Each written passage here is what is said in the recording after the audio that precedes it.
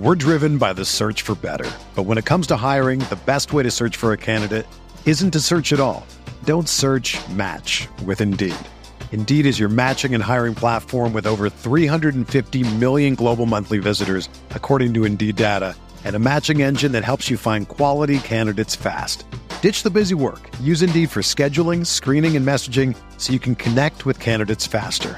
Leveraging over 140 million qualifications and preferences every day, Indeed's matching engine is constantly learning from your preferences, so the more you use Indeed, the better it gets. Join more than 3.5 million businesses worldwide that use Indeed to hire great talent fast. And listeners of this show will get a $75 sponsored job credit to get your jobs more visibility at Indeed.com/Blue Wire. Just go to Indeed.com/Blue Wire right now and support our show by saying that you heard about Indeed on this podcast. That's Indeed.com/Blue Wire. Terms and conditions apply. Need to hire? You need Indeed.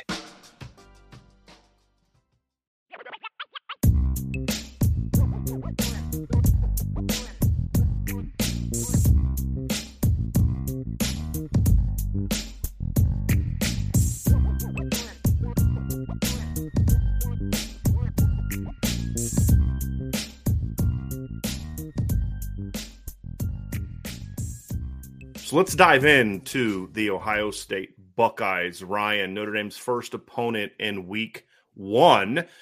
Big test for Marcus Freeman and Notre Dame, and we're going to have a lot breaking down the Buckeyes the rest of this week. Tomorrow, we're going to have a breakdown, sort of an on-paper matchup. How does Notre Dame stack up against the Buckeyes on paper? Try to give some context to that. Within that, we'll be discussing some of the matchups, the individual matchups that factor into it, whether it be Jackson Smith and Jigba versus specific corner or O-line versus D-line as a whole. We'll have a lot of that Thursday. We will break down the keys to victory for Notre Dame in all phases of the game. And then, of course, on Friday, we will have our predictions for Notre Dame and Ohio State. Plus, we're going to have some fun this year with predictions. We're going to have also predictions for some of the big games this weekend. So we're going to do Oregon, Georgia. We're going to do Utah, Florida. We're going to do Arkansas, Cincinnati, and maybe might pick a couple other games. So we'll see. But, Ryan, let's first kind of introduce people to Ohio State. Obviously, this is one of the best teams in the country, has been for several years. It started under Urban Meyer. The Buckeyes went 12-0 in 2002, and then the next year started the season off 12-0 before losing the Big Ten championship game to Michigan State and then the Orange Bowl to Clemson. The next year, they bounced back by doing what? Winning the national championship. Lost an early season home game to Virginia Tech, but rolled the rest of the way. 2015, I would argue that if Notre Dame wasn't the most talented team in the country that year, when they were healthy, Ohio State was. I think those were the two most just top-to-bottom roster talented teams in the country. Met in the Fiesta Bowl, which Ohio State won that year. 2016, the Buckeyes were a playoff team. 2017, the Buckeyes were they had a down year by going 11-2. I believe that year they won. That they beat USC, and I believe the Cotton Bowl. I think that year was I forget which one it was. It was Cotton Bowl or Peach Bowl. Yeah. 2018 went 13-1, barely missed the college football playoffs. That was one of those weird years, Ryan, where there was like 3 undefeated teams, including Notre Dame, in the college football playoff, and so they didn't get in. Oklahoma made it with a loss that season, and Kyler Murray was part of that team. Dwayne Haskins had a brilliant year, and they went and beat Washington in the Rose Bowl. 2019, Buckeyes went back to the college football playoff after an undefeated season and took Clemson down to the wire in a game that Ohio State really controlled a lot of the action. If it wasn't for number 16 in orange and white, the Buckeyes would have been playing for the championship yet again against LSU. Result probably would have been the same. That was an incredible, incredible LSU team. 2020, Buckeyes back to the playoff again after going an impressive 6-0 in the regular season that year during a COVID-shortened year. No disrespect to the Buckeyes, but I'm sorry, a team that played 6 games should have been in the playoff that year. But Ohio State, once again, proved that they belong there. Because if you remember back in 2014, they were the controversial pick over TCU and Baylor, who they had been ranked ahead of or behind the entire time. Then they beat Wisconsin, who I think was ranked 13th at the time, 59-0. Buckeyes said, okay, you don't think we belong here? Fine, let's go win the whole thing.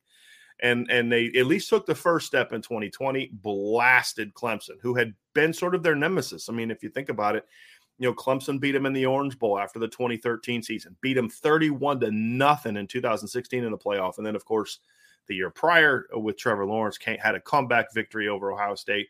Ohio State made sure there would be no comebacks by Trevor Lawrence in the last game of his career, and absolutely blasted Clemson, went to the championship game, got beat convincingly by Alabama in a game where I think their lack of opportunity that year to really be tested hurt them, in my opinion, and Alabama beat them convincingly, but Alabama was going to beat whoever they played in the championship that year convincingly. That was a really, really good Alabama team.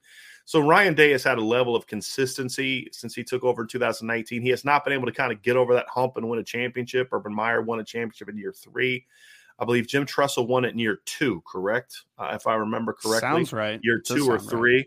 Right. So Ryan Day obviously has that lacking at this point in time. That's not an insult. We're just statement of fact. I think that's the expectations in Ohio State. He did win a title in year 2, by the way. We were correct.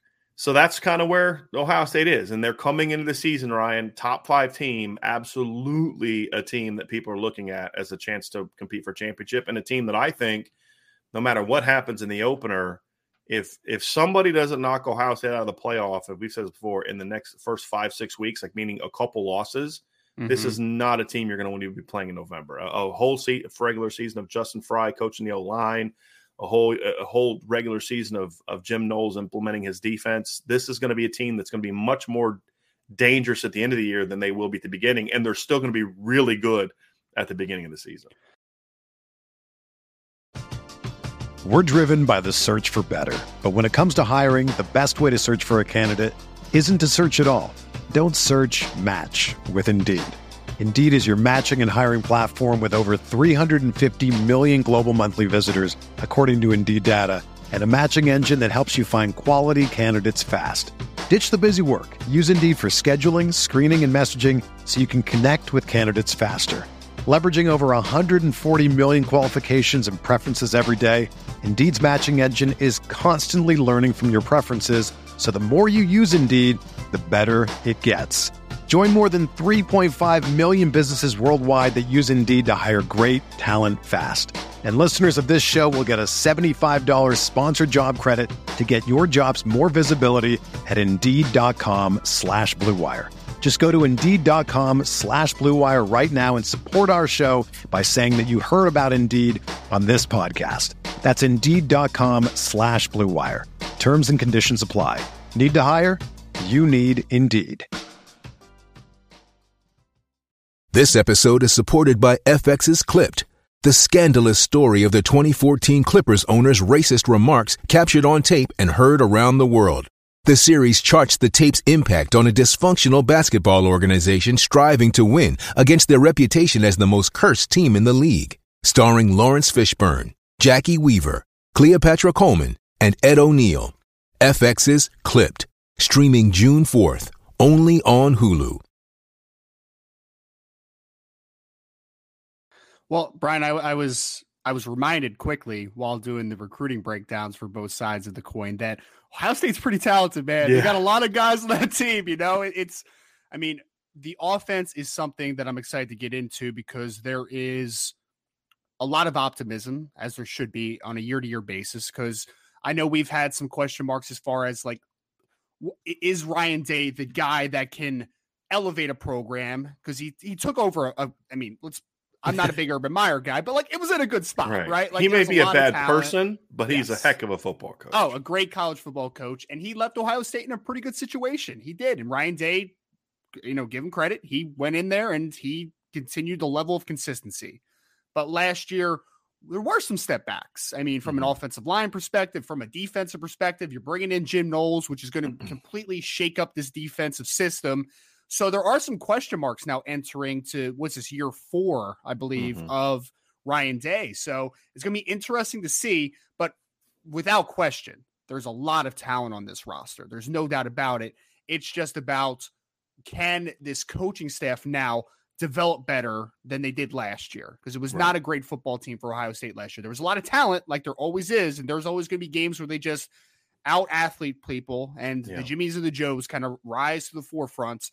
But in order to be a national title contender, which they have been pretty consistently, they have to be able to develop and coach the talent that they have better. Yeah. And I think a national title winner.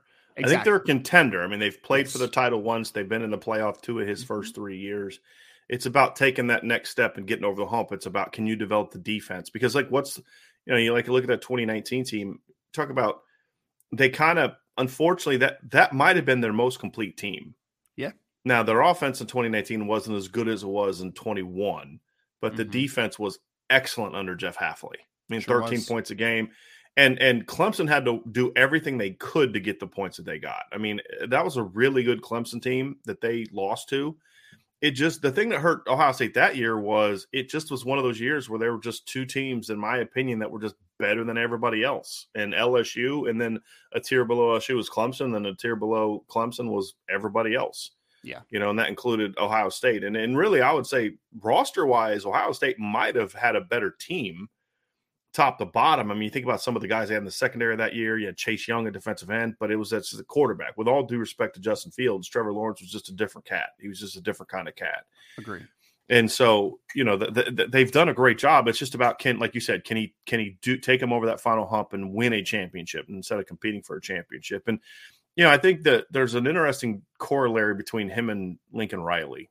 Mm-hmm. And I think they're widely considered two of the best, if not the two best offensive minds in the game. I'd say two of, because I think Sark belongs in that conversation. Sure. Lane Kiffin belongs in that conversation. There's some other guys that belong in the conversation, but you can't have that conversation without Ryan Day and Lincoln Riley.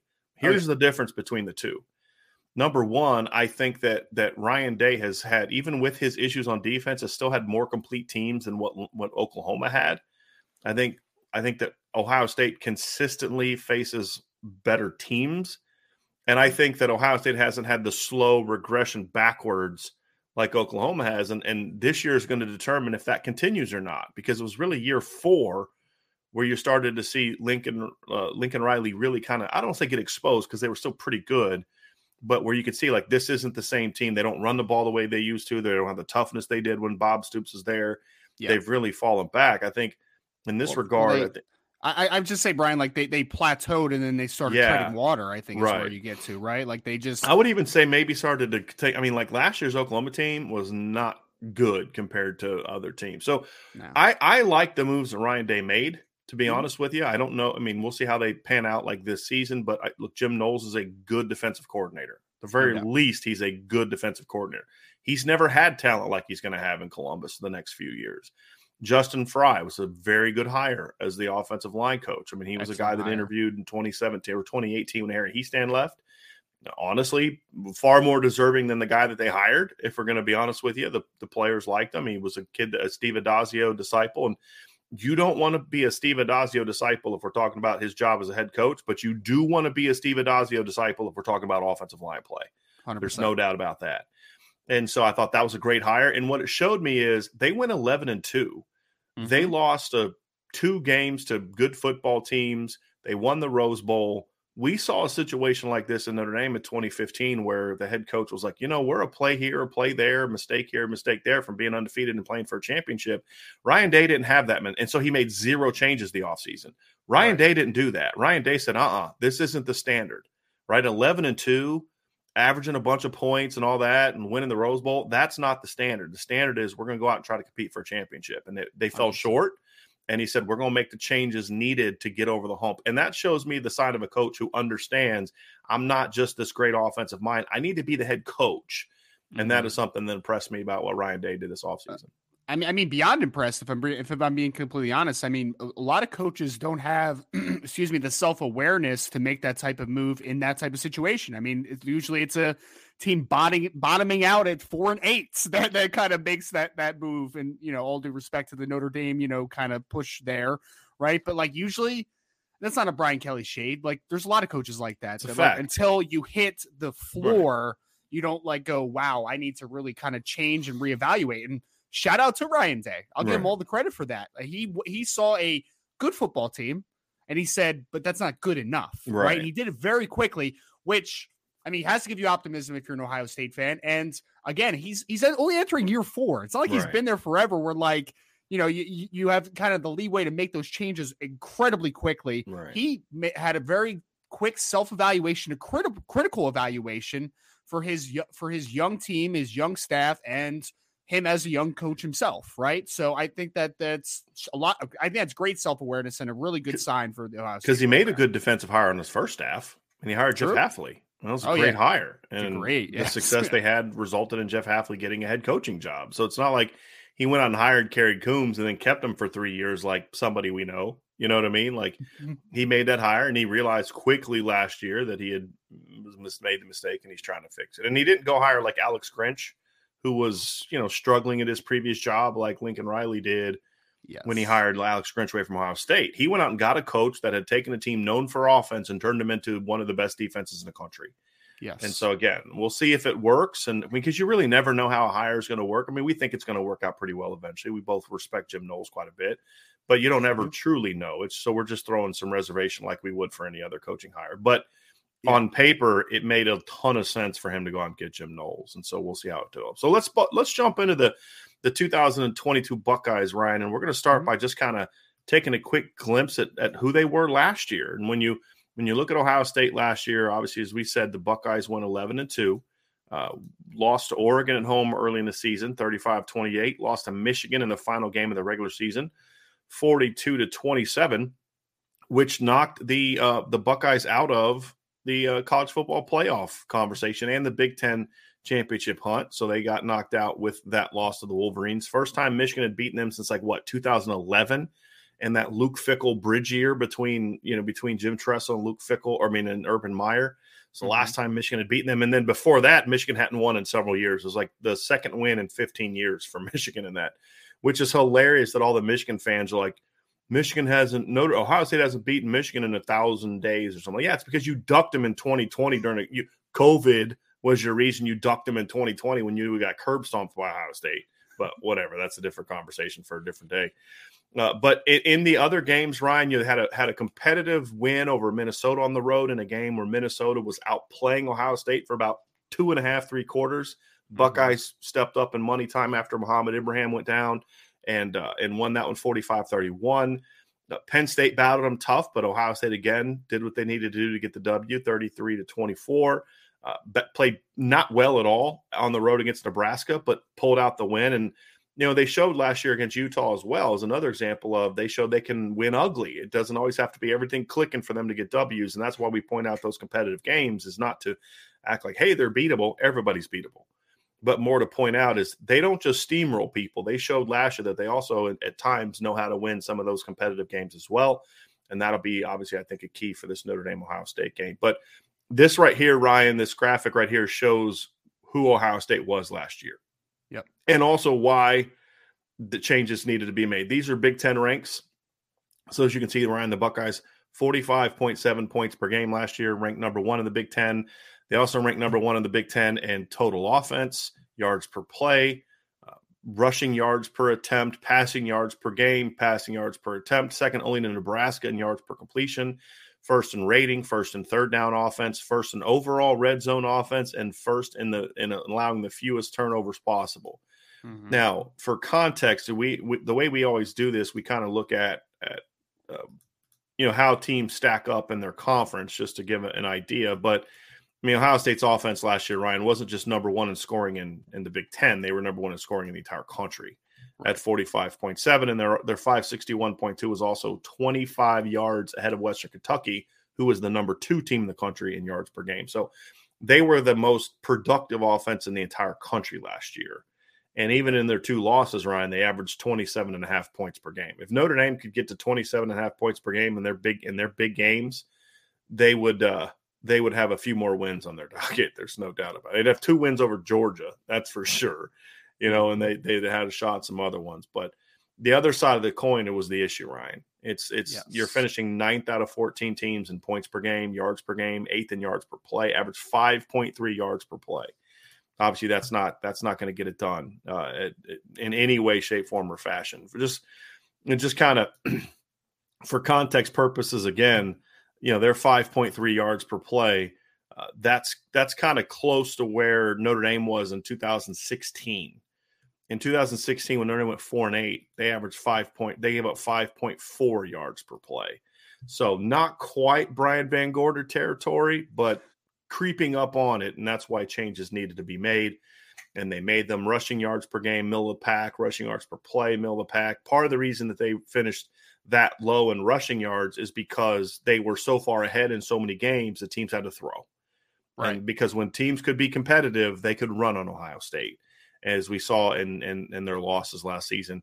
Finished 7th and 12th in passing yards allowed. Passing yards allowed can always be a little bit of a misleading stat, Ryan, simply because, when you're up 42-7, the other team's going to throw the ball, and they're going to, you throw it enough, they're going to get some yards out of it. 7th in yards per attempt, 6th in yards per completion. Those are a little bit more in line with where you are as a passing offense or passing defense, yards per attempt, yards per completion, I think, than total yards, which are circumstance related. 9th in rating, pass efficiency defense, 13th in third down defense, 12th in overall red zone defense.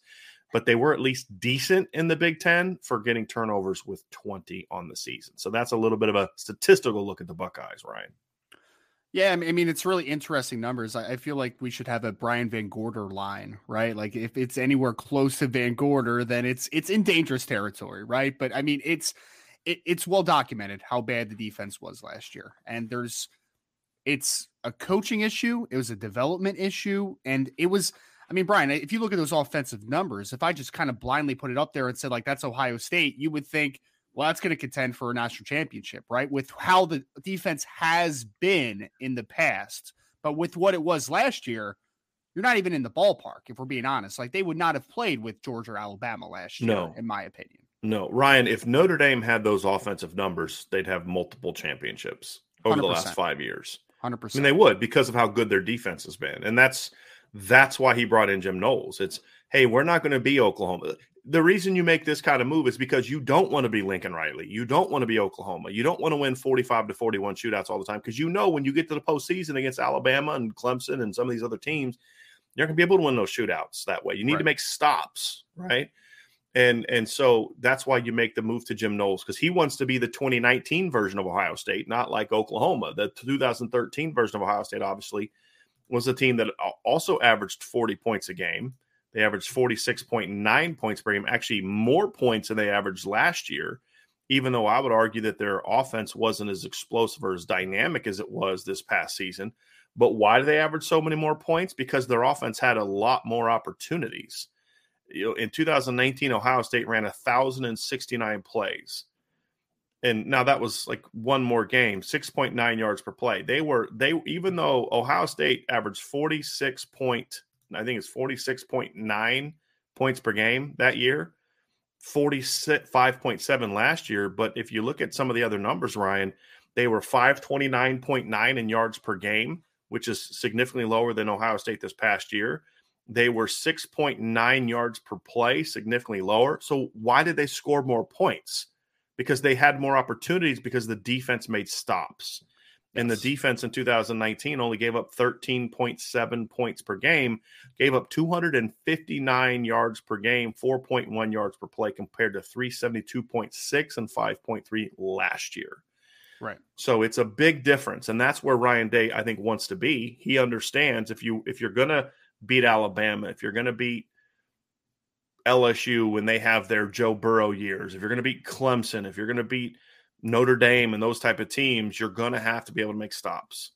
And that's why he made the move that he made to get to that point in time. So, when you kind of look at it, that's what's going to ultimately determine where this team is going to be, does the move he made to bring in Jim Knowles pay off? And we'll find out. Obviously September 3rd will be a first example.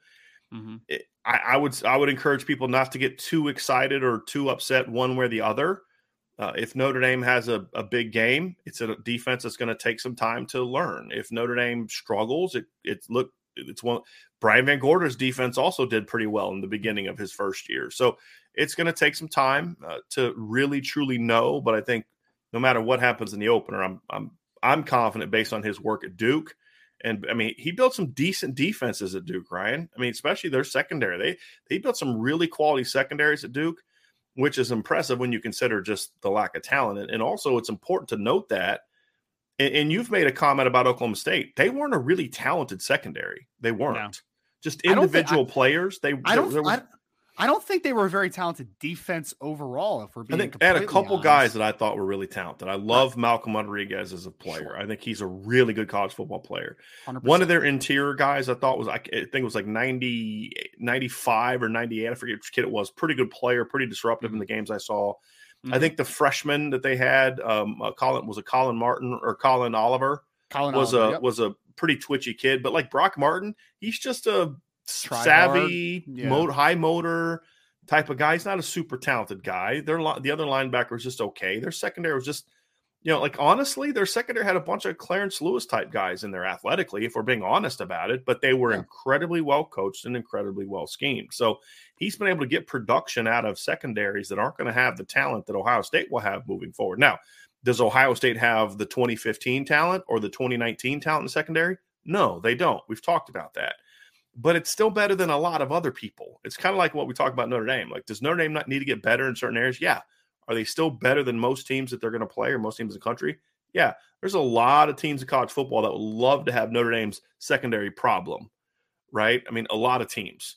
And same thing with, a lot of teams that would love to have how are we going to be good on offense when we've got Lorenzo Styles and Braden Lindsey and Deion Colsey, Jaden Thomas, Tobias Merriweather, Joe Wilkins, Michael Mayer, how are we going to be any good on offense? There's a lot of teams that would love to have that problem. But we're talking about teams that are trying to compete for championships. And so the standard is different, and that's where Ohio State is. I look forward to seeing, just kind of honing in on Jim Knowles for a second, I look forward to seeing what his goal is year one, right? Because the places he's been, we've talked about it a bunch. It's taken till year 2, year 3 to really get things turned around. Now he's going to have a lot more talents in Ohio State than he's had anywhere else. Higher expectations too. 100%. I mean, again, because we said 11-2 wasn't good enough. That's the standard that we're working with right now, right? Like I think that Ryan Day brought him in because he said we need to get better quickly, not better in 3 years. Yeah, right? Ohio State expects to compete for a championship this year. It's not 100%. Hey, get you. And to your point, Ryan, the thing we have pointed out, just for people who maybe didn't hear it, was Jim Knowles' first-year defense at Duke and his first-year defense at Oklahoma State both gave up more points, more yards, and more yards per play than the previous team where the coach had gotten replaced. But the expectations were different. At Duke, he was brought in to change over something, and he was you have time to get it turned around. So, hey, we're going to just do what we do. And then eventually recruit to it, and guys will learn it. Same thing at Oklahoma State. At Ohio State, it's like you don't have a year to get it right. You can't be worse than you were last year. You got to come in and change it so that how does he blend? We got to win now with installing his defense. That's going to be a really fascinating aspect to see what Jim Knowles does this year because it's a different standard for him. Yeah, 100% a different standard, which is, again, like, if you get a slow start in Oklahoma State fans are going to be like, okay, we understand. We knew it was going to be a process. Right. Yeah, it was a tough turnaround. Ohio State fans are not going to be patient like that. No. And they shouldn't be. I mean, again, the standards are high. I don't think they should be. And I do think that I mean, I really like Jim Knowles. I really do because, I mean, you talk about the shift, Brian. I know the Big 12 had a little bit of a shift from an offensive heavy conference to a little more defensive in 2021. But, I mean, talk about the shift of Oklahoma State's program. They were a run and gun, throw the ball over the yard, all that type of stuff with the Brand Whedon era and all that. And then all of a sudden, they're a defensive-led program, right? Yeah. This past year. Like, that's where their bread and butter was, the ability to run the football and to play great defense. That's how they had their success in 2021. So there was a dramatic shift. But again, that dramatic shift, if there's going to be one for Jim Knowles, needs to be a lot quicker in Columbus than it happened in Stillwater, Oklahoma. So just for context purposes, I'm trying to look at see what I'm trying to remember what his first year was with Oklahoma State. So just give me one. It was 2018. So his first year, 2018. Actually, I was incorrect. They gave up. I was right. In 2017, the year before he got there, they gave up 29.4 points per game. Ooh. In his first year in 2018, they gave up 32.5. So in 2018, they gave up 32.5 points per game. In 2020, really, they gave up 30.2. But It was a little fewer games, but then by 2020, they gave up 23.5. Excuse me. They were down to 23.5. So by year 3, they're down to 23.5. That's almost 10 points lower. And then, of course, last year they saw a big jump and went to 18.1. Now, 18.1 points per game in the Big 12 is really impressive. Yes, it is. And that includes giving up 35 points in the bowl game to a Notre Dame offense that was pretty good that day without Jim Knowles. So if you look at the Jim Knowles only led defenses, it's in the 17s, I believe, because you'd take out the 35 points at Notre Dame, and it's like 500 and some yards that Notre Dame put up on him. So it took him some time, but he was also inheriting a much worse defense than the one he's going to inherit at Ohio State. Like, Ohio State fans are all ticked off, and rightfully so, because of a defense that gave up like 23 points a game last year. Mm-hmm. Right? It's a full touchdown better already starting point than what he inherited at Oklahoma State. Right. Sure. So there's a little bit of a reason for it. But we're going to talk first, Ryan, as we break down the Buckeyes, and we're just going to kind of give you all what our first glance show is going to be. It's not going to be like this really in-depth statistical analysis of the matchup that'll come tomorrow. It's not going to be an in-depth X's and O's matchup. There's just, it's more of just giving you an idea of what you're going to see. And we're going to first start with the Ohio State offense, because this is a really fascinating offense, because Ryan Day is I believe, a great game planner and a great play caller, but it's not a really complex offense. It's an offense built on several aspects. Number one, they're primarily an 11 personnel team. That's definitely the number one personnel grouping that they like to use. And they will do some 10, they'll do some 12, they'll get a couple tight ends in certain situations. They'll go under center at times, much more so under Ryan Day than they did previously in previous coordinators, whether it was Kevin Wilson or Tim Beck or Ed Warner or Tom Herman before them. But they'll go under center a little bit. It wasn't as effective for them last year. That was more of a blocking issue than anything else. I expect them to still do that this season and really ramp up their run game out of that, but then also in hopes of setting up a more effective pass game, play action pass game out of that, I think is the reason you want to still stick with that type of thing. Because if you can establish a running game from under center on top of the other things you do, I think that makes them very dangerous. Their base offense, however, Ryan, is they want to spread people out. They're going to get wide receiver splits. They're going to motion. They're going to shift. They're going to start in 3-by-1, go to 2-by-2, start in 2-by-2, go to 3-by-1.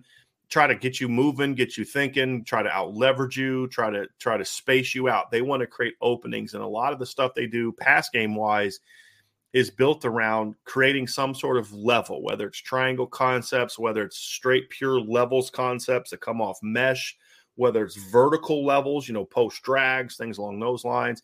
They also like to do a lot of horizontal stretch. They'll run 4 verts, but they'll do it different ways. They'll post-snap switch. They're number 2 and number 3, or they're number 1 and number 2 in a 3-by-1. They'll do a lot of different things to try to get you communicating and communicating wrongly. The more you have to communicate post-snap as a defense, the more chance there is that somebody doesn't get the communication and they turn guys loose. And we see that constantly. You're thinking They run the same mesh type concept over and over, and yet they're still getting guys open. Why? Because they're coming at you from 3-by-2, 2-by-2, 3-by-1, bunch. And they'll do different things to clear open that mesh. And it's really well designed, even though it's not something where you're like, wow, that's Sean McVay level complexity. It's not that. That's actually a compliment for me. Yeah. Because they don't have to run a million plays. They have certain philosophies they do, and they get to those philosophies in a lot of different ways with a lot of different people. And I think that's a big reason for their success. I mean, it's lazy to me to just say, well, it's just because they have better players than everybody else. Well, they do, but that's not why all of a sudden Ohio State's averaging 45, 46, 47 points per game right now under Ryan Day. Ryan Day, he's the master, and I know listeners hear me say this all the time, creating and manipulating space. That is what his game does. And I love that you started with mesh, Brian, as like the main example. For people that don't know, mesh is crossing, right? And we'll break that down here in a little bit, yeah. Right. But even in a concept of mesh that is kind of run off the same concepts of crossing routes, they do stuff like mesh sits, where they'll get someone in the middle of the field to sit down in the mid-hole. They'll talk about mesh rail, where they get the running back to run a wheel off of the concept. Yep. It's the same concept, but they have different things working off of it. So everything looks the same, except it's about taking the defenders off guard. Oh, here in comes which defenders they're trying to stress manipulate. changes depending on how they do it. Sometimes it's putting the linebackers in a bind. So like they'll do mesh concepts, but you got this 12 to 15 yard stop route underneath. Sometimes it's, sometimes it's two guys going on mesh. Sometimes it's one guy running across and they're creating sort of a mesh, but not in a traditional mesh sense. They're just running through the outside shoulders of the inside linebackers and then taking like you said, the running back on a swing or a rail. So now they're actually isolating the backside flat defender with a crosser coming from the other side of the field. So it's really it's not complex stuff for the offense, but it puts the defense in a lot of different types of binds. It creates a lot of need for communication. Then when you factor in the fact that their guys are really talented, it makes them even better. Even like their spacing, their stops, they'll do stops and comebacks on the outside. They'll do like kind of like quick out cuts, things like that. But it's all designed to isolate their guy against your guy. So they're either going to create isolations with levels concepts, mesh concepts, or they're going to do horizontal stretches where they're going to use wide splits from their receivers or different alignments or motions to say, hey, we're now in a one-on-one concept to the boundary because of how we've been able to manipulate you pre-snap. We've now got our field receiver in a one-on-one. We've got our boundary in a one-on-one. We now know based on how you're lined up that our number 3 is going to be in a one-on-one on a backside seam against somebody, right? And so he's really good at that. And then from there, the quarterback knows where to go with the ball. And it's not a one read clear route anything, right? Like there's options off of everything. There's multiple because they are trying to make defenders wrong. Ultimately, they understand that a defender is going to have an obligation and a leverage to play, and whatever leverage they choose to take, they are going to. As I knock over my water, he's so fired up. Take the option that is open. Well, it's like even like I was talking about that backside seam concept, like they may manipulate that to say, hey, we like this backside seam, but you're going to read that to where if the safety comes over or a linebacker drops, you've got your comeback on the outside or you've got your back on a swing or a back on a check down. That's another thing they do. They use their backs really well as escape valves. Number one, I think they do a lot of stuff with their backs. So they'll just run 4 verts and all of a sudden you're thinking, okay, you've got everybody covered deep and shoot, we didn't account for Travion Henderson just kind of curling up right behind the line 5 yards down the field, and you check it down to him and there's nobody there. Or that's Jeremy why he Rucker averaged over 11 yards a catch last year. Correct. Right. Yeah. Correct. So, I mean, he had 27 catches. Mayan Williams had 9. So that's 30 plus catches right there. Marcus Crowley had a catch. Master Teague had a couple catches. So, I mean, you're talking about Evan Pryor had a couple. You're talking about like 40 touches to your backs. When you consider how many touches the receivers get, that's a lot of production, And a lot of it comes on swing routes. It comes on the checkdowns. They'll run some screens, right? They do some stuff where the backs are designed to get the ball, but a lot of that is, okay, you want to bail 8 or 7 to take away our vertical stuff? Cool. Mm-hmm. I'll check it down to Travion Henderson in space, and we'll be good to go. We'll get the 10 easiest yards we've ever got in the pass game.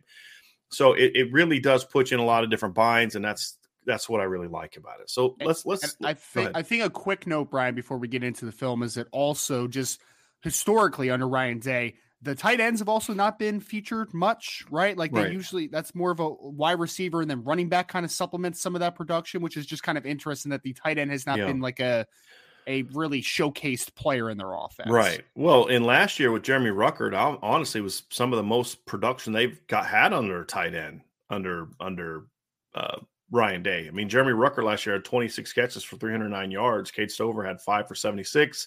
G. Scott had 5. Mitch Rossi had 4. That's like getting over 40 catches for their tight ends. That's a lot for them. I mean, that for what they've done in the past. I mean, 2019, their top 2 tight ends, Ruckert and Luke Farrell, combined for 21 catches. They ended up only having 25 in the whole year. So to your point, they don't use the tight end a ton. I'm curious how they're going to use Cade Stover this year. That's going to be because he's a pretty athletic kid. Yep. Not nearly as big as Jeremy Rucker was. I mean, Jeremy Rucker was a prototype 6'5", 6'6" tight end. Cade Stover's more of like a 6'3", 230 kind of kid, with some speed and some athleticism. I'm very curious how they're going to use him this year as a blocker and then in the pass game. Yep. So that's going to be a fascinating aspect to what they do. So let's dive into film a little bit, Ryan. And this is an example of what we're kind of talking about from just an alignment standpoint. This is a 11 personnel a look. That is a receiver, right? This is a tight end right here. Okay, this is a receiver right here, and this is a receiver right here. And Ryan, basically what they're doing is they're just running a basic curl flat concept to the boundary, and they're running essentially a triangle concept to the field, which is basically a curl flat with a third guy involved, essentially, right? Mm-hmm. Now, sometimes they'll run just mirrored curl flat, but I don't see that a ton. Normally, they're going to get a third guy to a side, and they create some sort of triangle concept. So what we have here is you see up top, you see with this receiver up here at the very top of the screen, he's going to run basically like a 13 to 15-yard stop route. We call it a curl. Going to get a mirrored route at the bottom down here so that you're going to get the same concept here. This is just going to be a quick release slide. He's sort of an outlet valve, right? Hey, if they bail, just check it down here. It's basically a check down. Now, this route right here is what is fascinating is we can't really pull up the clips because there's copyright stuff involved, but we're going to kind of walk you through it. So essentially what this is, I believe Jeremy Ruckert, what his job here, Ryan, is he's running through the outside shoulder. He's going to run vertically through the outside shoulder of the linebacker. And he is going to run a stop route down here, as we'll show in a second. The goal is to then put him in a situation where he now has to take the tight end. Because if the tight end crosses his face and kind of comes here, if the tight end comes here in front of him, then he can pass off to the other inside linebacker and then start getting depth and kind of jump underneath a curl route or maybe run with the tight end or the back, right? And so what they're then going to do is then put this guy in the bind. Okay, this guy's going to be a little bit of a bind based on the coverage that they're going to face. So what they do post-snap is obviously then run a wide slide to the running back, and they've got their triangles. Now, the quarterback is going to make his pre-snap read of what he's going to do. My guess is here he's going to throw to the field here. And my reason for why I would say he's going to do it is just because of the corner being down. It could potentially be 2. Safeties walk down a little bit. My thought is that it's going to be cover 4 most likely.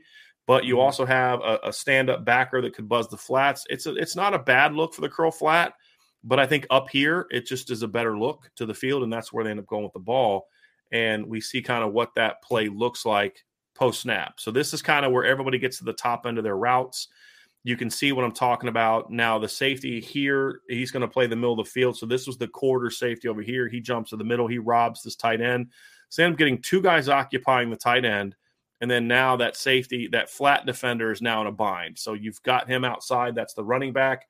And this corner is now protecting deep. Because the safety's robbing down inside, Ryan, the corner is now playing the post. Well, it's hard to play the post as an outside corner playing off and then stop and drive on a curl route. Right. And that's the bind. Because if you're too aggressive trying to take away the stops and the comebacks and the quick stuff, then they'll just run by you.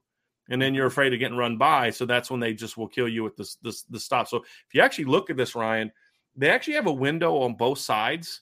Yep. But I think that the quarterback rightly chooses the field side here. And you can see this triangle concept that we talk about here. You can see what it creates, the spacing that they create. This is tremendous. I mean, if you're coaching these concepts, your stop, this is exactly why I stopped it. Look at the incredible spacing that they create with this post-snap route concept. And it's now my dudes against your dudes, and I've now created throwing lanes for my quarterback. Well, and you talked about the putting that flat defender in a bind with the curl flat there. You're also putting that middle of the field safety in a bind too, because you have the tight end who is occupying 2 defenders there.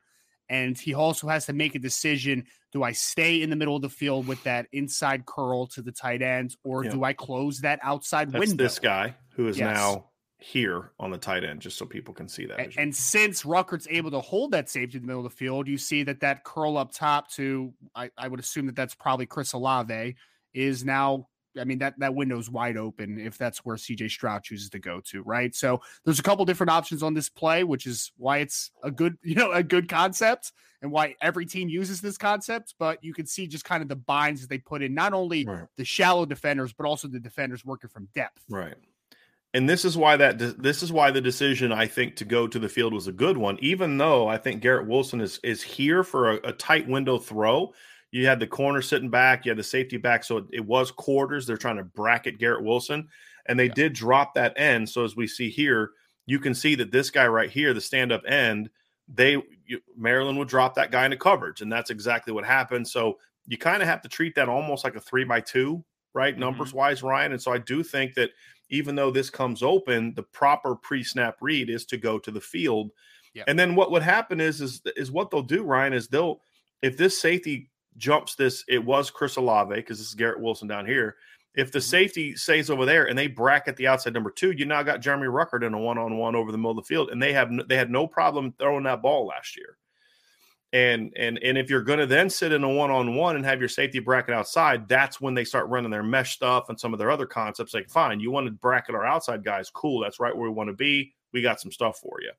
And speaking of mesh, let's go to that concept, Ryan. So let's kind of walk through this a little bit. This is one of several different types of versions of it. And you say like all the different, exactly. So what they're doing is this is a 3-by-1 concept. 3 is just who do you have to a side? There's 3 receivers to the left. You have the outside receiver. You have your slot. There's your tight end as sort of a wing position. You have your running back. And then here is your I believe this was Garrett Wilson out here. And so you're going to do a couple different things. This is the reason I showed this one, Ryan, because it does actually have a pure mesh. So the tight end is running a mesh with the X. Now, there's multiple reads on this, but what this is clearly about the way that they do it, the tight end goes high and Garrett Wilson comes low. So that's a thing that you teach, is that you don't have them both running at a same aiming point, because then they're going to run into each other, have to avoid each other. One guy goes high. And so what Jeremy Ruckert's job there is, his job is to cross the face, get up on. So he's going to release a little bit vertically towards that inside backer and then run right on their toes. That's what you teach them to do. Run on their toes, because you're trying to get them to pause. Because if they have to pause at all to deal with you and pass you off, they're not going to have enough speed to run out there with Garrett Wilson, right? Yeah. And then behind that, this is what you were talking about, Ryan, earlier. Behind that, you've got Jackson Smith and Jigba right here running that deep sit route, 12 to 15-yard sit route. So if the linebackers squeeze hard on that, he's running that. And what it also does is it keeps the safeties from driving on the cross. So they've got a post here from I believe this was Chris Olave. So that eats up the front side safety, because in this alignment, you're not going to have, that safety's 12, 13 yards off the ball. That's telling me very clearly the safety's playing post on this play, right? So in the way that they played a lot, they're going to end up running both of those guys with the post, I believe, is what they end up doing on this play. So now what you've done is you've created a high-low concept right here with Jackson Smith and Jigba and Garrett Wilson on basically a high-low concept. And, of course, if they don't cover that. Now, here's where it gets interesting, okay? Mm-hmm. So what they do is now, who's the guy in a bind? It's this guy right here. Now, on paper, right now with this alignment, if you're just talking about the receivers and the tight ends, they can account for everybody. The backside safety can drive on the sit route from Jackson Smith and Jigba. The linebackers can kind of jump. The inside backers can kind of jump the Jeremy Ruckert backside cross. And then the flat defender here, this guy right here, is just sitting there in the window where he's all over Garrett Wilson. So, and then you just double team the post route. Hey, you're good, right? Nope. Because they're going to send – it's not even a wheel, Ryan. They're going to send this running back, and he's basically being taught to just run as fast as you can and get as far downfield as you can. He never looks back for the ball, ever, on this particular play. It's a clear out, man. It's a clear out. Exactly. It's a clear out. And it's an incredibly well-designed clear out. And so then what you see is this is kind of what happens. So this is the back now. You can see this is the flat defender who now has to run on that. So this is what we're saying, cover 2. So the safety's playing post. But what this corner is doing is he's kind of running vertically until somebody threatens him. Well, nobody threatens him until the running back comes. So he's going to keep sinking because they threaten him with a backside X receiver. So you see Jeremy Ruckert gets jumped by the backside by the backside linebackers. Then they're all over Jackson Smith and Jigba's sit route. But now there's nobody here to handle this crossing route from Garrett Wilson. Incredibly, it's like it sounds simple, but it's hard to defend because they'll do different things out of it. And so what happens here is by the time the ball gets thrown, I'm just showing you this open window here, Ryan. The ball gets thrown, Garrett Wilson's going to catch it around here.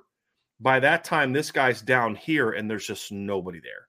I mean, you can even see it on, I mean, it's a great picture right here, Brian, because like no one's near Garrett Wilson already because Rucker did a great job, I'm sure. He did. Kind of just stepped right on their toes, man. He did a great job. I mean, at the end of the day, man, it's not a complicated concept. Jeremy Rucker is making contact, being physical through the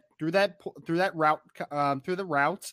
And you're creating a lot of miscommunication, and it's almost like a rub to a degree, right? Like there's a little bit of a rub route in this scenario, and you get a wide receiver wide open because it just happens so fast, and you're creating contact. That's the biggest thing, and it's not complicated. It's two crossing routes, but basically, at the end of the day, it is just creating chaos for a second level of the defense. And the thing is, too, is they teach it so well technically with the tight ends coach, Kevin Wilson and Brian Hartline, because they don't rub.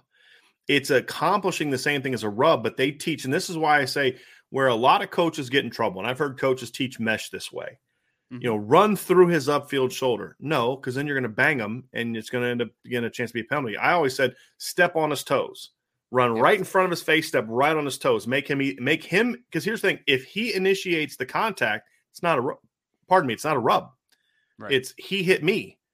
Yes. Right. Make him initiate the contact. So cross his face as close as you possibly can while working across him, as opposed to, running through him. Some say run through him. No, that's how you get called for a rub, right? Yeah. That's how you get called for a pick. Excuse me. They teach it really well technically. So you don't see them doing, at times they'll pick, right? Let's be honest. At times they will, but they're so good at it that it's kind of hard to see if you're watching it live and seeing it fast like an official. So really, really well-designed concept, Ryan. And if you get, and here's the thing, is if you get too peaky into this where you start kind of playing the field and start like really having guys emphasize here, they'll simply put their back opposite over here and, like into the boundary. And if you start playing like man, so then this backside safety here, he's going to drive on the sit route and this guy's going to chase, right, which some teams will do. Well, then now all of a sudden they're just sending the back on a quick swing or wheel, and now all of a sudden he's in space against what? An inside linebacker that's hoping to run with him? I don't think so. Good luck. Right? Yeah, or exactly. And then, if this safety is going to say, okay, no, I got the cross by that, or I got the back, or I'll take this or whatever, then all of a sudden you got Jackson Smith and Jigba coming open on the sit route. I mean, it really does put you in a lot of different binds. But here's the key for Notre Dame and any other team.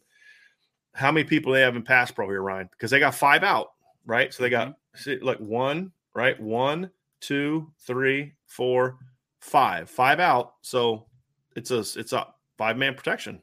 Yep. This is why it's important to get pressure on the quarterback. Look, they're gonna attack your coverage with as many options as they can, as often as they can. Now they'll put their backs in pass pro, and they'll do some their version of Max Pro, Ryan, which to me is normally 11 personnel and the tight end and back both stay in. That's their version of Max Pro. They'll do that, but in a lot of snaps, Ryan, they're trying to get 5 out, even if it's a quick check down. Hey, nobody's blitzing right away, so bam, I'm getting out. Not chipping on an end, not doing that kind of stuff. If that guy doesn't come right now, I'm getting out. They're going to try to stress you that way. So it puts a lot of pressure on your defensive line to say, don't let CJ Stroud look at this pocket. Now, this guy's coming free late, but on a crossroads, it's okay. You came late. I'm just getting this sucker out real quick to 5 yards and we're out the gate. And that's what makes it difficult. That's the nature of the space game, too, is that in the space game, you want to get the ball out quick, right? Like you manufactured and created space quickly here in this offense, and the quarterbacks become almost a point guard at this point, right? Like get the ball out quick and let your players work, because we saw Garrett Wilson, Chris Olave, Jackson Smith, and Jigba, all those guys, they can do incredible work just with a sliver of space, right? So that's the biggest thing, is that these quarterbacks get the ball out quick, and these are the concepts that get guys open quickly. When you need mealtime inspiration, it's worth shopping Kroger, where you'll find over 30,000 mouth-watering choices that excite your inner foodie. And no matter what tasty choice you make, you'll enjoy our everyday low prices, plus extra ways to save, like digital coupons worth over $600 each week. You can also save up to $1 off per gallon at the pump with fuel points. More savings and more inspiring flavors make shopping Kroger worth it every time. Kroger, fresh for everyone. Fuel restrictions apply. With threats to our nation waiting around every corner, adaptability is more important than ever. When conditions change without notice, Quick strategic thinking is crucial, and with obstacles consistently impending, determination is essential in overcoming them. It's this willingness, decisiveness, and resilience that sets Marines apart. With our fighting spirit, we don't just fight battles, we win them. Marines are the constant our nation counts on to fight the unknown, and through adaptable problem solving, we do just that. Learn more at marines.com. Yeah, I really like these concepts, Ryan. They are a team, like I said, that is offensively, and then of course when they're really rolling, they are running the ball. And I think that's the thing is trying to get you as close to the line of scrimmage as possible so they can take shots. Now, they're not a team that when you break down the film, they're not a team that makes a living throwing the ball down the field.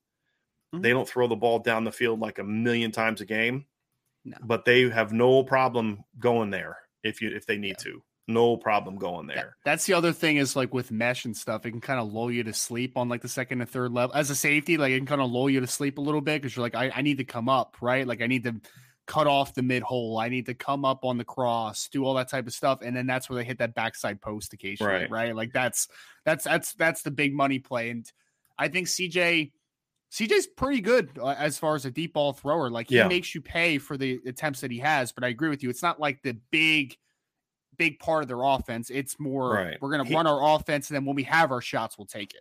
He was over 50% last year on deep balls, which is if you're at 50% as often as they throw deep, you're in pretty good shape, in my opinion, throwing the deep ball. That's what I think. I mean, look, you look at last year, Ryan, I mean, CJ Stroud last year threw 62 deep balls last year on, let me see his total attempts here, 443 attempts, threw 62 balls that went at least 20 yards past the line of scrimmage.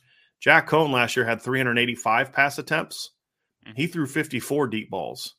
Very, very similar rate of throwing deep. Very similar rate.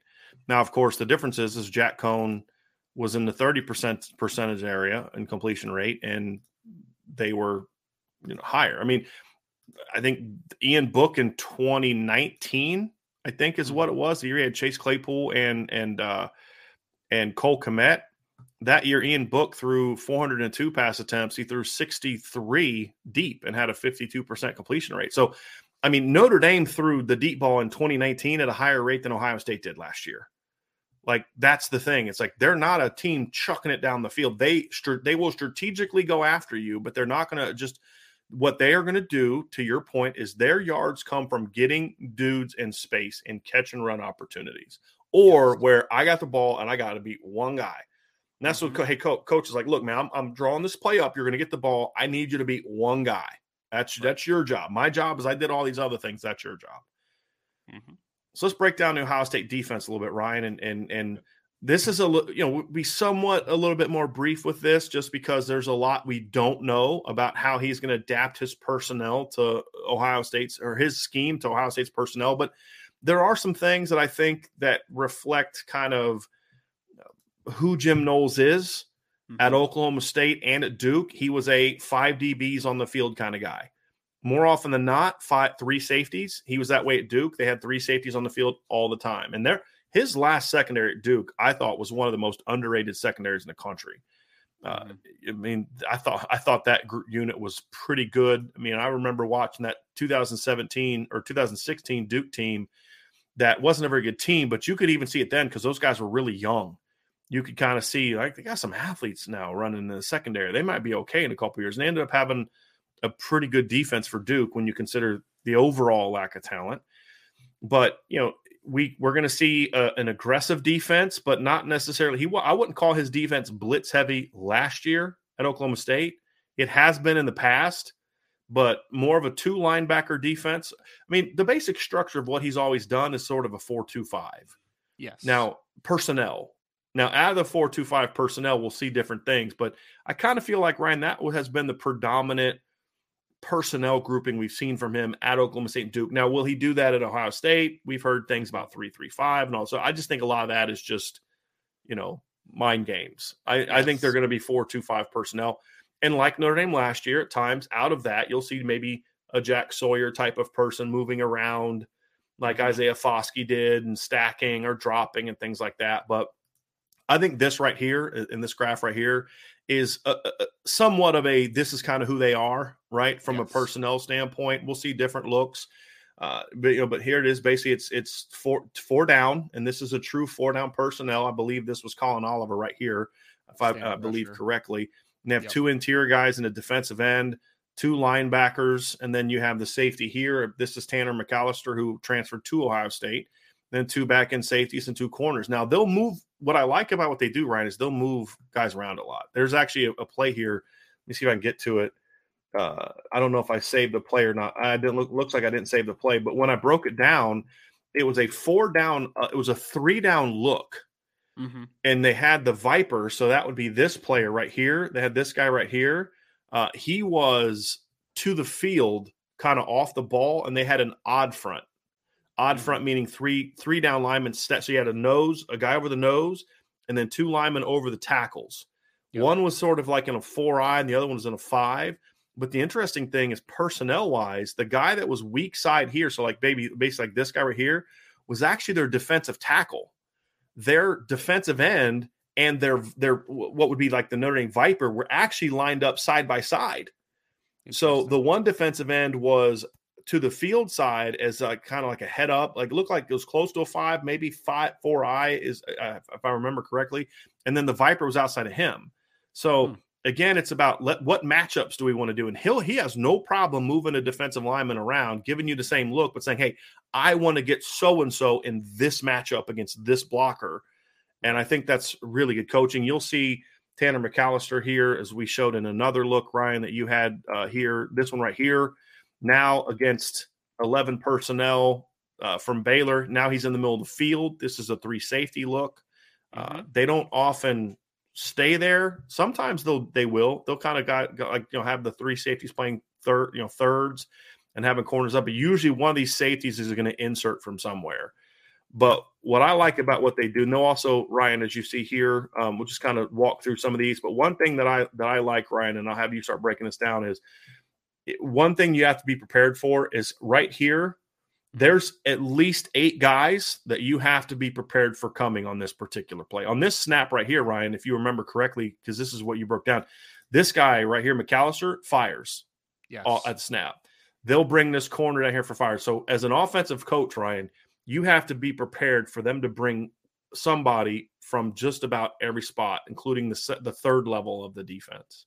Yeah, and I think it's a good way to kind of to phrase it, Brian, is, Notre Dame fans are very familiar with the 4-2-5, right? Like they've seen it under Elko and Lee, and a little different under Marcus Freeman, but still there's some known there from a 4-2-5. Oklahoma State, compared to how Notre Dame used their rover, who's kind of more of a linebacker safety hybrid type player, they use a true like 4-2-5 nickel look, right? So like that guy is a true defensive back.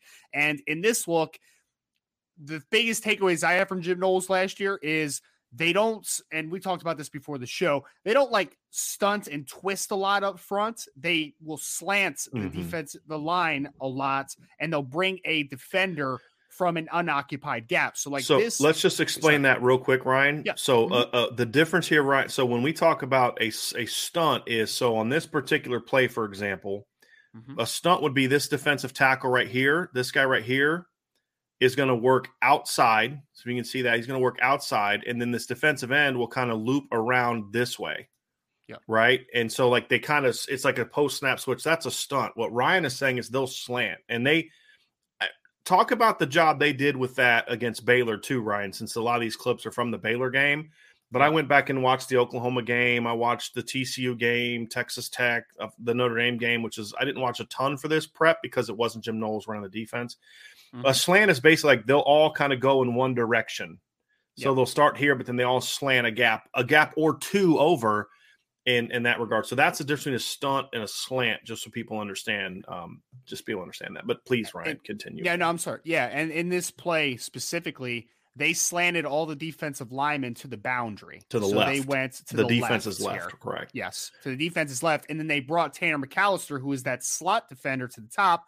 They brought him off the edge. So they end up getting 5 rushers on this play. But basically what happens is that that defensive end to the top of the screen, who is Tyler Lacey, he slants and now becomes a B-gap player inside of the offensive tackle. And the safety, who is Tanner McAllister again in the nickel, he basically becomes the contained player at that point. He's almost a defensive end in this regard, right? So you're bringing 5 a lot. I noticed that they also like to take the will linebacker and they'll slant away from wherever the will is, and they'll let him go A or B gap as well. That was Malcolm Rodriguez in their defense. So they like to bring one unoccupied second level defender, whether that is a inside linebacker, whether that is their nickel. They're going to bring pressure. There was corner. Play. They'll bring their corner here. Yes. They'll bring their safety from here. They don't do this a lot. They don't bring their third level safety a lot, but if they see something, they will. You know what they also like to do, Brian, is in that 3 safety look, they'll put Tanner McAllister as the middle of the field safety that we saw, like that 3 safety look right here. And a lot of times they'll bring him up and they'll just fire him in an A or a B gap as a run stunt, blitz. Not a blitz. Yes. Like not a blitz as far as they're trying to sack the quarterback. It'll be like a 1st and 10 play where they're just trying to get a different guy into the box. But and so the reason that they'll bring this guy, the reason that they slant to bring him open, it's not to make sure there's not 2 guys coming off the edge. I mean, that's part of it.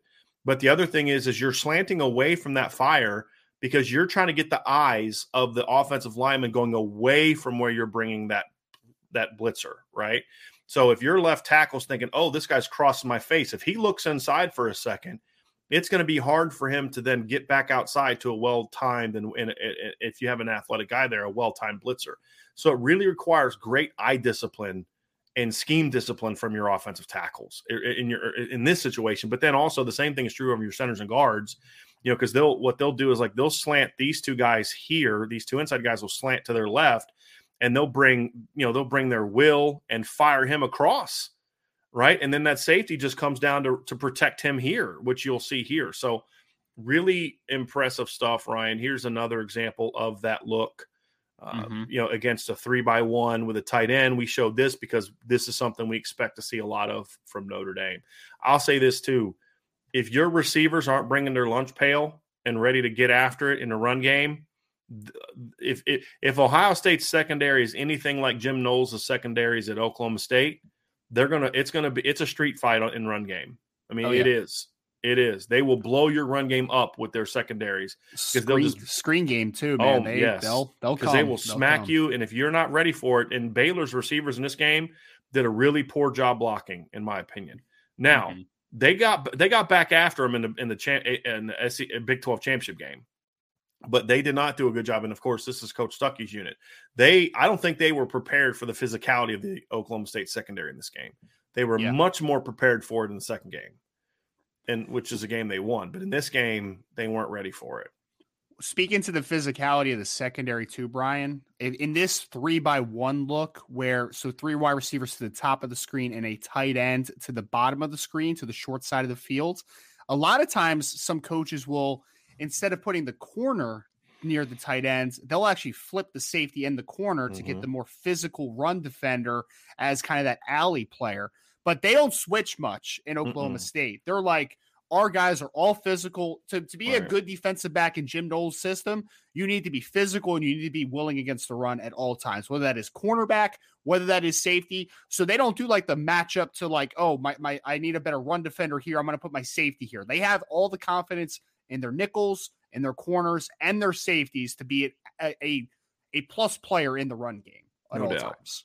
Now, they're also going to do a lot of this. They're also going to play a lot of cover 1, or it looked at times like they were playing cover 2, Ryan, like pre-snap, they'd show cover 2, but then somebody would roll. One of the safeties would come down and the other guy would roll. So a lot of cover 3, more so cover 1.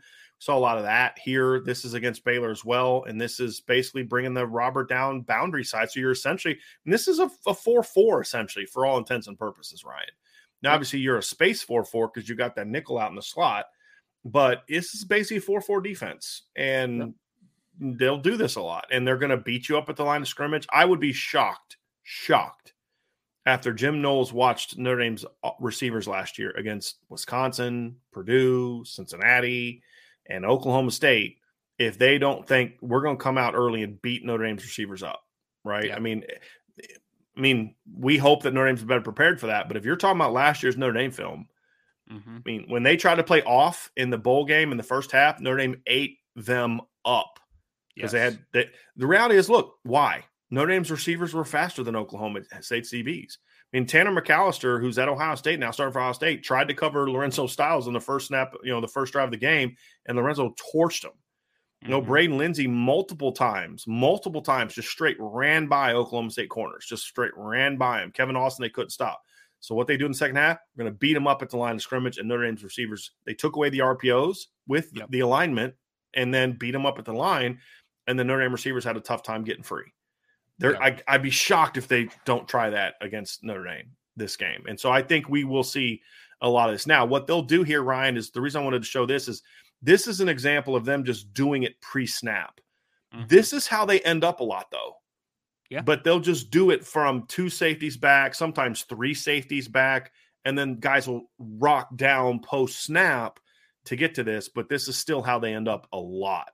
And that's why they were really good against the run last year. Now, the key is they trust their corners, number one, to win at the line of scrimmage. And number 2, their thought is we're willing to risk some one-on-ones down the field because we don't think your quarterback's going to have enough time to get the ball down the field. Well, that's something they bank on as well. And that's key in this look, right? When we're in a cover one situation where, again, cover one, we have 1 safety to the middle of the field and we are man across the board. That is what we're looking at here. The reason that they want to do this and why a defense wants to do it in general is because you want to bring pressure, right? Like when you bring pressure, it is much easier to bring it when you are in a man look comparative to a zone look, because there can be a lot of miscommunication in zone if you're bringing an extra man, if you're bringing a blitz. They are an aggressive defense. Well, they were last year, I should say, where, again, they would bring a Malcolm Rodriguez. They would bring that safety off the slot. They would do those different types of things. But in order to do that consistently, playing man coverage makes a lot of sense. And that's why you see this right here. I mean, they're in press, they're in man coverage, they're man across the board, and they have 1 safety in the middle of the field. So they are gambling, to your point, Brian, a lot of one-on-one opportunities here, but they think that they are obviously going to create the pressure and make enough so that it won't hurt them ultimately. Right. Because you look last year, Ryan, obviously their ends got a lot of pressure. Brock Martin had 9 sacks last year. Colin Oliver, the freshman, had 10.5 sacks. But the year before, Calvin Bundage, who was a linebacker, led their team in sacks with 7. Yep. Which to Ryan's point, the year before that, Amen Ogbongbemiga, my best shot. It was a linebacker, led their team in sacks. So they will blitz if they don't think they can get pressure on the quarterback. They're going to get pressure on the quarterback some way, somehow. But last year, they had defensive linemen that they trusted to win, and they didn't bring as many blitzes. So that's going to be a fascinating thing, too, is he has shown he will blitz if he needs to heat you up, and he has no problem doing that. Last year was interesting because he didn't blitz as much, in my opinion, at least the 5-6 games I broke down last year getting ready for the bowl game. And then, of course, looking at those again and a couple others this year is, okay, is he going to be more like the 2020 and 2019 defenses, that were more linebacker oriented in regard to their disruption? I mean, you look at like last year, for example, Malcolm Rodriguez had 15 tackles for loss. He was a brilliant player, but 3 of their other top 4 tackle for loss guys, Colin Oliver's 15.5, Brock Martin 14, Tyler Lacey, you pointed out, 11.5, were all defensive ends. Well, the year before, their 2 top tackle for loss guys were Trey Sterling, a safety, and Calvin Bundage, a linebacker. In 2019, their top 3 tackle for loss guys were DBs, or 2 of them were, Malcolm Rodriguez was listed as a safety. He was kind of playing outside a little bit, but their top 3 guys were 2 linebackers and a safety. And so, again, that's an example of Jim Knowles saying, hey, we're going to build around what we do who we have. So the philosophy didn't change, but the emphasis would change, Ryan, based on what he felt about his personnel. He had a lot more faith in his defensive line last year than he did in 20. I mean, you just go watch the film. He didn't have a ton of faith in his defensive line in 19, a little bit more in 20. 2021, so, okay, these cats can get after it, so we're going to let them be more disruptive, which to me is partly why they were so good last year. And that's the thing about Ohio State is, can his defensive line be as good and disruptive as his Oklahoma State defensive line was last year? If it is, then this defense is going to be much, much better. If it isn't, he's going to have to heat people up with pressures, and that's going to expose their secondary to more one-on-one situations. And again, some teams it won't matter because they're going to be better, but that's the hope that Notre Dame is going to have is like, do they have enough athletes with Mayer and Styles and Lindsey and the running backs to say, hey, look, if you're going to bring pressure because we're picking up your D-line or we're getting movement against the run on you, and you've got to insert more people into the box or insert more people into your pass rush in certain situations, then we have stuff that we can win with. That's going to be a big key for Notre Dame because Oklahoma State is going to make them beat them on the perimeter. I guarantee that 100%. They're going to make Notre Dame beat them with their perimeter players and be aggressive with their box. That's why I think this right here is why we wanted to show people. Well, I would say this too, Brian. I don't think, to your point, I don't think it's a coincidence that the best year Jim Knowles had at Oklahoma State was a year where they could win with 4 up front, right? Like where they could get home with those 4, and they don't have to bring extra blitzers. My biggest thing is, as a defensive guy, right? And I think most defensive coordinators would agree with this. I want to be aggressive when I feel like it, right? Yes. Like I don't want to have to be aggressive because I have to, because I can't create that pressure. You've heard, I've said this in the past, Ryan. I said, as a defensive, and you're saying the exact same thing differently. This is what Ryan just said is what you all have heard me say a million times. A defensive coordinator wants to blitz when he wants to, not because he has to. 100%. You're always aggressive, but I don't want to bring numbers unless, because I have to. 100%. I want to bring numbers because I want to. I know I can attack this protection here. I know I can run stunt here. I want to, especially in the pass game. It's a little different in the run game because, you can do run fits and you can get a little bit more aggressive with your run stunts. But when it comes to pass, a team's going to pass or you're in a passing situation, you don't want to have to bring a lot of pressure because that's where teams can really hurt you. Because now we have to do this. Not you don't want to. You don't want to do it because you have to. Because now you're exposing yourself because you're not able to get pressure with your front 4. The other team knows it, and they're going to do more things of leaking things out. Now, and I did find out, so as I was breaking down film last night, I was reminded of, remember the play to Chris Tyree? That the 50-yard touchdown pass? Yeah. I know the exact moment that Tommy Rees said, we're going to run that play. It was against Oklahoma, and they did the same exact blitz, and Oklahoma leaked their back out. Now, they didn't throw to the back. Caleb Williams threw a deep shot, but if he would have looked to his back, it would have been the exact same play. Now, I'm curious how Ohio State's going to handle that. I want to see how he disguises this year. Like the one thing I didn't think Oklahoma State was great at last year, when they were going to come, you knew they were coming. I mean, they didn't disguise a ton when they walked up. They dropped a guy. They're like, hey, here we come. And knowing the Big 12 was good enough to beat it, Notre Dame was. So what are the adjustments he's going to make there is going to be another interesting aspect of it. And so he's going to have some linebackers that can run. I mean, look, Steele Chambers can run. Cody Simon can run. Diamante Trainum can run. He's got some guys that can run. And you see Taraja Mitchell's most likely not going to be starting lineup. I think they're going with a little bit of a smaller, linebacking core than they had a couple years ago. Sure. Taraja Mitchell didn't start, I don't think started last year either. But he was a more productive guy 2 years ago because I think they're going away from the bigger middle linebacker and going more with a speed group because I think they want to get more athletes on the field.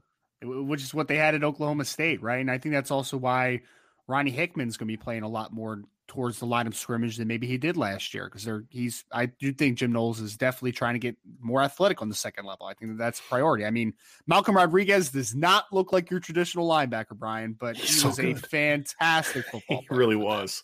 He really was. Great at block destruction, but not only that, but he was great at not getting blocked. And that's going to be a key for these linebackers is how quickly can they get to that point. I mean, there were times, Ryan, where he would just step down and he could just see where the line was coming and just quickly, go right here and just beat him. It's like, how did he beat him there?